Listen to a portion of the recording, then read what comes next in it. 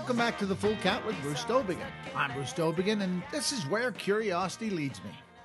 If you enjoy these podcasts, do go to iTunes, look under Not the Public Podcast, and subscribe. We're also available on a number of your other favorite platforms. It may be the most remarkable season ever in North American pro team sports. The Vegas Golden Knights of the NHL are into the Western Conference Finals against Winnipeg. I think it's fair to say no expansion team in any league has ever done this in their first year. Typically, leagues impose rules for expansion drafts that are meant to impoverish the new candidates for play. Some of the most awful teams in history have been expansion clubs, but the Vegas experience has been different. The NHL set up rules that allowed the Golden Knights to stock themselves with players such as William Karlsson, who scored 40 goals, and goalie Marc-Andre Fleury, who's slamming the door on opponents this spring. One of the people responsible for helping draft the NHL's expansion draft philosophy is my old friend Lawrence Gilman. Lawrence has been in management of the Winnipeg Jets, the Phoenix Coyotes, the Vancouver Canucks, and he's now working on the dark side, doing radio in Vancouver. We've invited him to join the Full Count to talk about those Knights, the current playoff picture, and the state of play in the NHL. But I'd be remiss if I didn't ask a Winnipeg boy what he thinks about the Jets. You worked for the Jets when they left and moved to Phoenix. What do you think about the Jets facing the Knights in the Western Final? Well, as a Winnipegger and as a former Winnipeg Jet employee, I couldn't be more excited about the prospect of the Jets getting to the conference final. And I don't see any reason why they couldn't win the Stanley Cup. And if that happens, my hometown is going to be insane in the membrane, as the expression goes.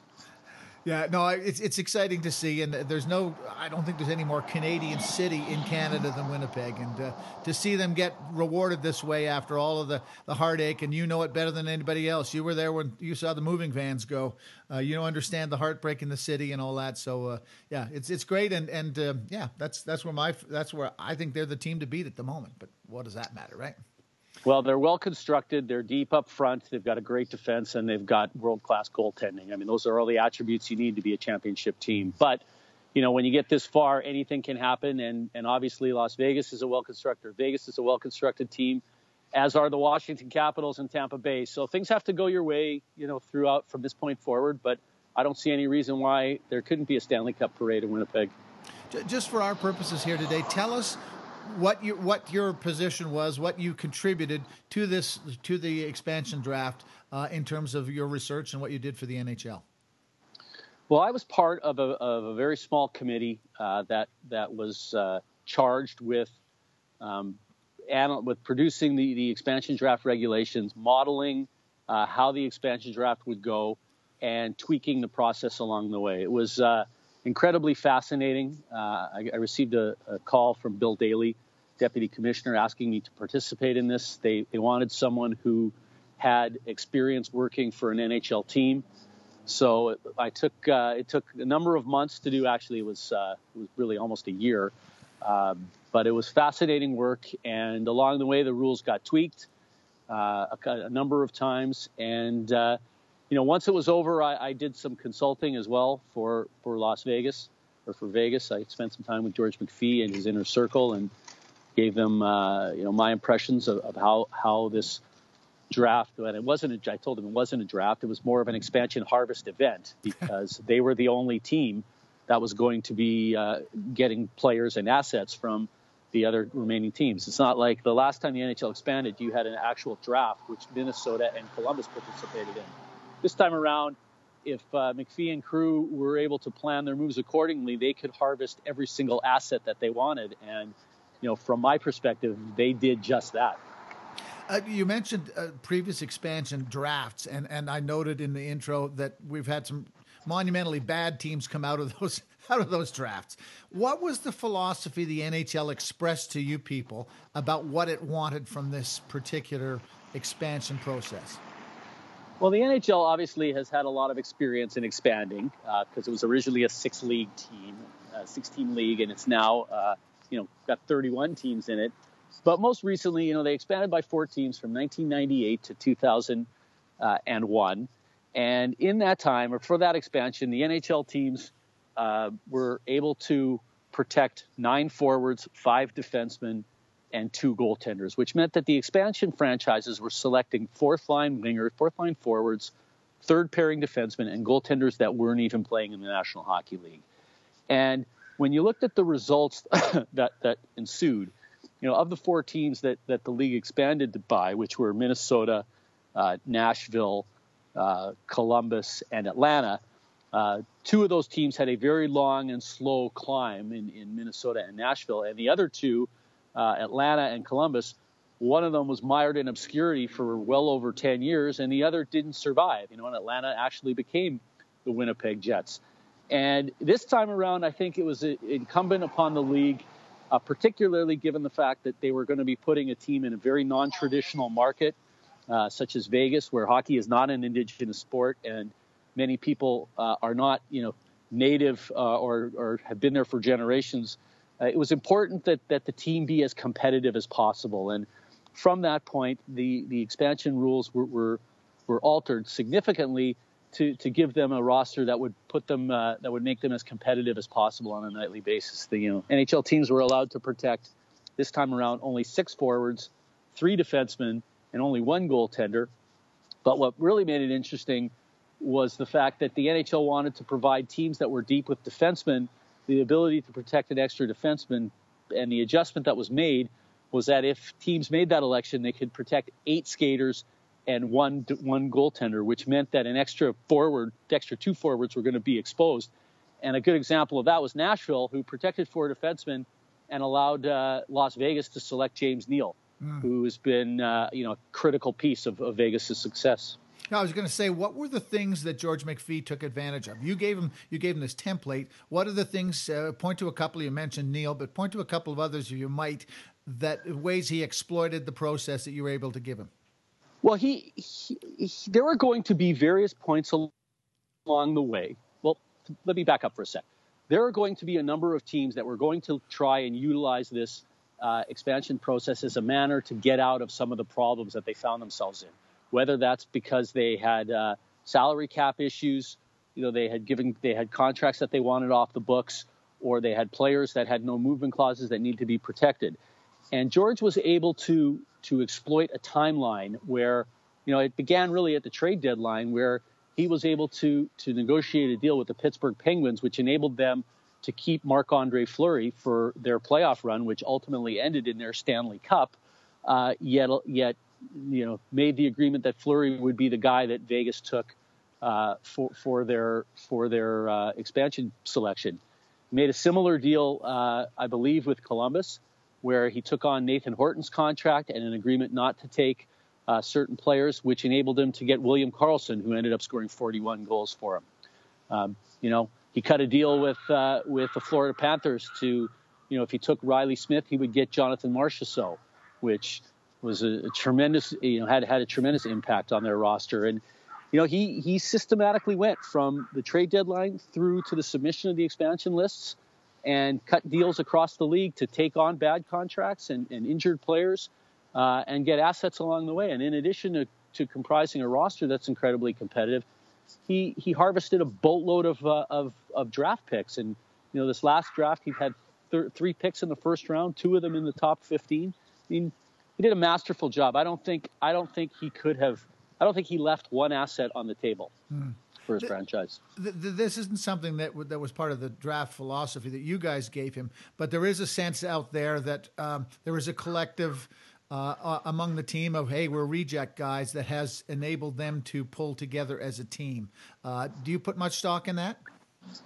Well, I think what they did, and I haven't spoken to them about this specifically, but I think what they did was they didn't just look at they didn't just look at what the players brought to the ice, although they did look at it.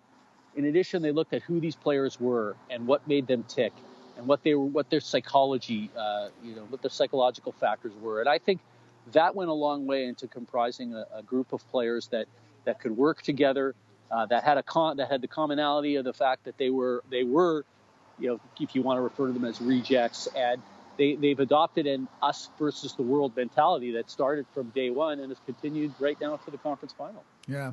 And some would say also that for management, they don't have the accumulated weight of bad contracts, other things, disgruntled players from previous years, etc., and that in some respects that is an advantage too in a salary cap league. Well, what the benefit that they had was they were able to start with a clean slate. Yeah. And they didn't have the benefit, history, having history can be a great thing. It can also be a burden because, in the salary cap world, once you make a mistake, it's hard to get out of it unless you're prepared to pay to do so. And to the extent that they were able to, or to the extent that they do have any quote unquote bad contracts on the books, they were systematically accumulated and did so, getting compensated for them. Taking on Nathan Horton's contract or taking on Michael Grabowski from the New York Islanders. They got first-round draft picks and they got players for their troubles. And, as I said, it was a tremendous asset harvest to them. Yeah. The situation, we can both recall what happened, the experience in Vancouver, of course, and how the Roberto Luongo contract just hung over the entire organization's head like a sword of Damocles and seemed to take on exaggerated importance with each passing day. And that's something that Vegas has not had to do. It's a new world for them. Yeah. And they don't have as I said, they don't have the history. They took on short-term problems, and they're going to hit the next draft too with a bunch of draft picks, and the issue for them is going to be managing their expectations going forward because it's going to be hard for them. This is a tough league, and it's hard to you look at how many teams made the playoffs last year that didn't this year, and they came out of nowhere to get to this position. It's going to be a tough act to follow. In retrospect, were you too good to them? I don't think so. I think what I really think is that George McPhee did a masterful job of getting in front of what could have been a redistribution of assets that should have occurred from general manager to general manager, and before the expansion draft. Where what I mean by that is, the opportunity existed for these GMs to not just deal with Vegas, but to deal with their other counterparts and not lose guys to the expansion process, but to harvest assets on their own and by virtue of trading. And that just didn't occur. And that's why I think when the NHL expands the next time around, general managers of the other teams are going to be a lot wiser in terms of their behavior and how they comport themselves in advance of the expansion draft. And it's going to be a lot harder for the next expansion team. You're listening to The Full Count with Bruce Dobigan. Our guest this episode, hockey executive, media analyst Lawrence Gilman, who, as we have been discussing, also a key guy in terms of the Vegas Golden Knights and the process they went through in acquiring their talent. Let's talk about some other stuff that's happening in the playoffs. Some were surprised that the Penguins lost. Others say it was inevitable. Is it getting too hard to play all those extra games over an extended playoff run year after year for even a quality team and still survive? Well, there's no doubt that there's a cumulative toll that takes place from the number of games that the players on teams like Pittsburgh or Chicago, for that matter, have played. When you start adding up all the playoff games and to win the Stanley Cup is a 2-month marathon where you're fighting a war every second night. It takes its toll physically, it takes its toll mentally. But then when you layer on top of that things that occurred like the World Cup of Hockey that all these star players played in, you're looking at the addition essentially of a couple of seasons or two. And it's not surprising to me that at some point along the way there's a toll that gets extracted and that the players are, if not physically worn out, they're mentally worn out. And it's not surprising that Pittsburgh didn't win the Stanley Cup for the third period in a third time in a row. That being said, you got to give credit to the Washington Capitals because they're a heck of a hockey club and they could wind up winning the Stanley Cup as well. So it's not like Pittsburgh got upset in the first round by an 8 seed or something like that. I mean, they lost a tough series, and these things happen. I have no doubt though that they're going to be back and as formidable as they have been in the past. Yeah, and as you can remember from the 2011 example, once again, I think you started in the fall of 2011 with at least 3 of your starters who had been injured in the playoffs, unable to start the season. So, there's all sorts of carryover effects for a long run for a team, even if you only make it a couple of times. The injury, and I guess it's one of the points, too, that's worth noting of the 4 teams who are remaining is, by and large, they all seem healthy at the moment. I can think of, again, the Canucks team, but also think of the Flames team in '04 and some others who ran out of healthy bodies. But all of these teams seem to be have their guys all in place, and that is good for the fan, because I guess we're going to see the best hockey.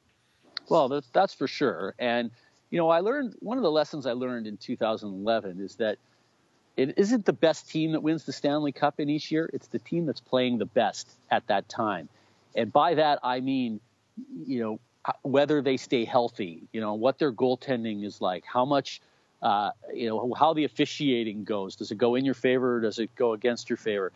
And then it comes down to plain old puck luck. Sometimes you hit a goalpost at the wrong time. Sometimes your opponent, hits a goalpost and gets a lucky bounce. I mean, there's a lot of factors that go into it, but injuries are clearly, one of the larger ones. I wrote a crabby column recently saying we seem to have forgotten about all the obstruction and interference rules that were phased out after the last lockout. We had a lot of celebration at that point about the game had been freed up. It seems to me, watching, that we are back into the age of obstruction and interference again, or am I just being a crab? Well, I think you're just being a crab. These games are hard to officiate. The level of intensity rises significantly in the playoffs, and I think as human nature goes, I don't think the officials want to determine the outcomes of games. And I think what you see, particularly toward the latter part of playoff games, are non-calls, because an official doesn't want to put a team in a shorthanded situation late in the game when the score is tied and it could be a deciding game in a series. I think by and large, the games have been pretty good. Like, coming through the first two rounds, this has been one of the most entertaining second rounds that I've seen in my tenure in a long, long time. As I said, I think it's a hard game to officiate, and I think that the games have been generally well officiated. Yeah. I don't mean specifically just to these playoffs, but the idea of obstruction. We'd gone all the way so that a forward would flip the puck in and the defenseman would not be able to impede him in any way. And it seems to me now that we have defensemen able to impede again. We seem to have people, Ken Dryden complains about being able to hit somebody two beats after he's released the puck on the boards, etc. That we seem to have gotten back to that again. And I'm not blaming referees. They do what they're told to do, but it just seems to me like we've regressed a little bit in terms of the obstruction and the interference stuff that we were making some progress on. Well, it's become a game of speed and skill, and you have guys that are far more fit than they've ever been historically in the game, that are moving at a very, very high pace, and particularly when you look at a team like Las Vegas, for example, that isn't just quick in terms of their speed. Excuse me, but they're quick in terms of how they move the puck.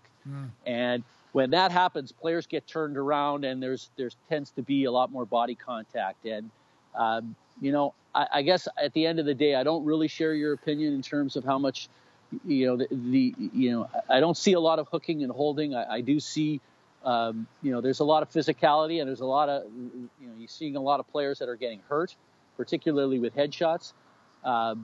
But I think that's just a function of how fast this game is being played at this point. Yeah, well, we'll agree. Agree to. I'm not concerned so much about the hooking and that type of thing, or holding. I'm just more as I say, the kind of casual interference of getting in the way of a guy skating in a straight line or whatever. But I'm not going to win that argument, so I'll move on to my next one. The NHL is, as you know, of course, having been around, is a copycat league. What lessons will teams be drawing from the successful clubs this year? What are we going to be hearing next fall that they're imitating? Speed, speed, speed. It's all going to be about quickness. You look at the teams that are left playing, particularly two of note, which would be Vegas again that we've spoken about, and Tampa. The game is all about speed and moving the puck quickly.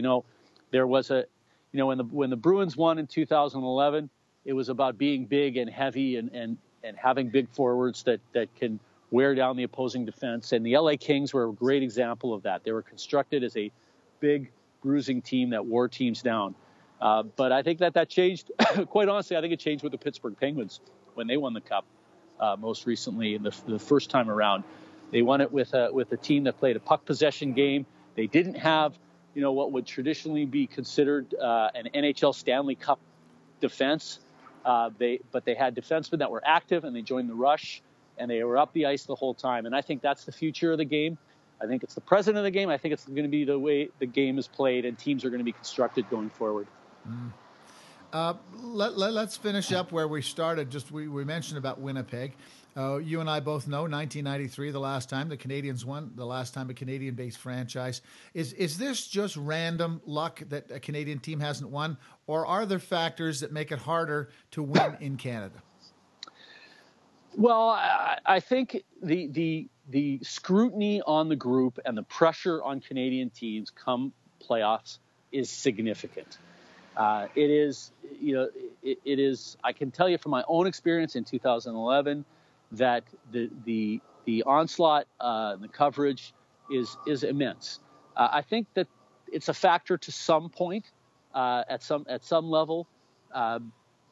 And it's a big deal in this country to win the Stanley Cup. And I think the pressure that teams feel, players and coaches and managers and owners, you're carrying the mantle on behalf of 35 million people. I think that adds something to the difficulty to get the job done that doesn't really exist at the same level in the United States. So I think it's at play somewhere, but I think there's also some luck involved. There have been times where Calgary could have just as easily won in 2004 when Tampa won. The Edmonton Oilers, got to Game 7.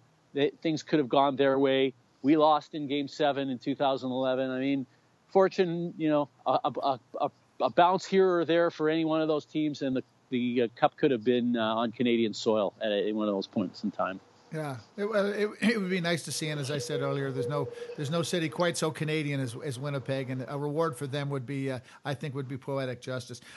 So, just any sense of what you're up to now? Tell us what you're doing with yourself.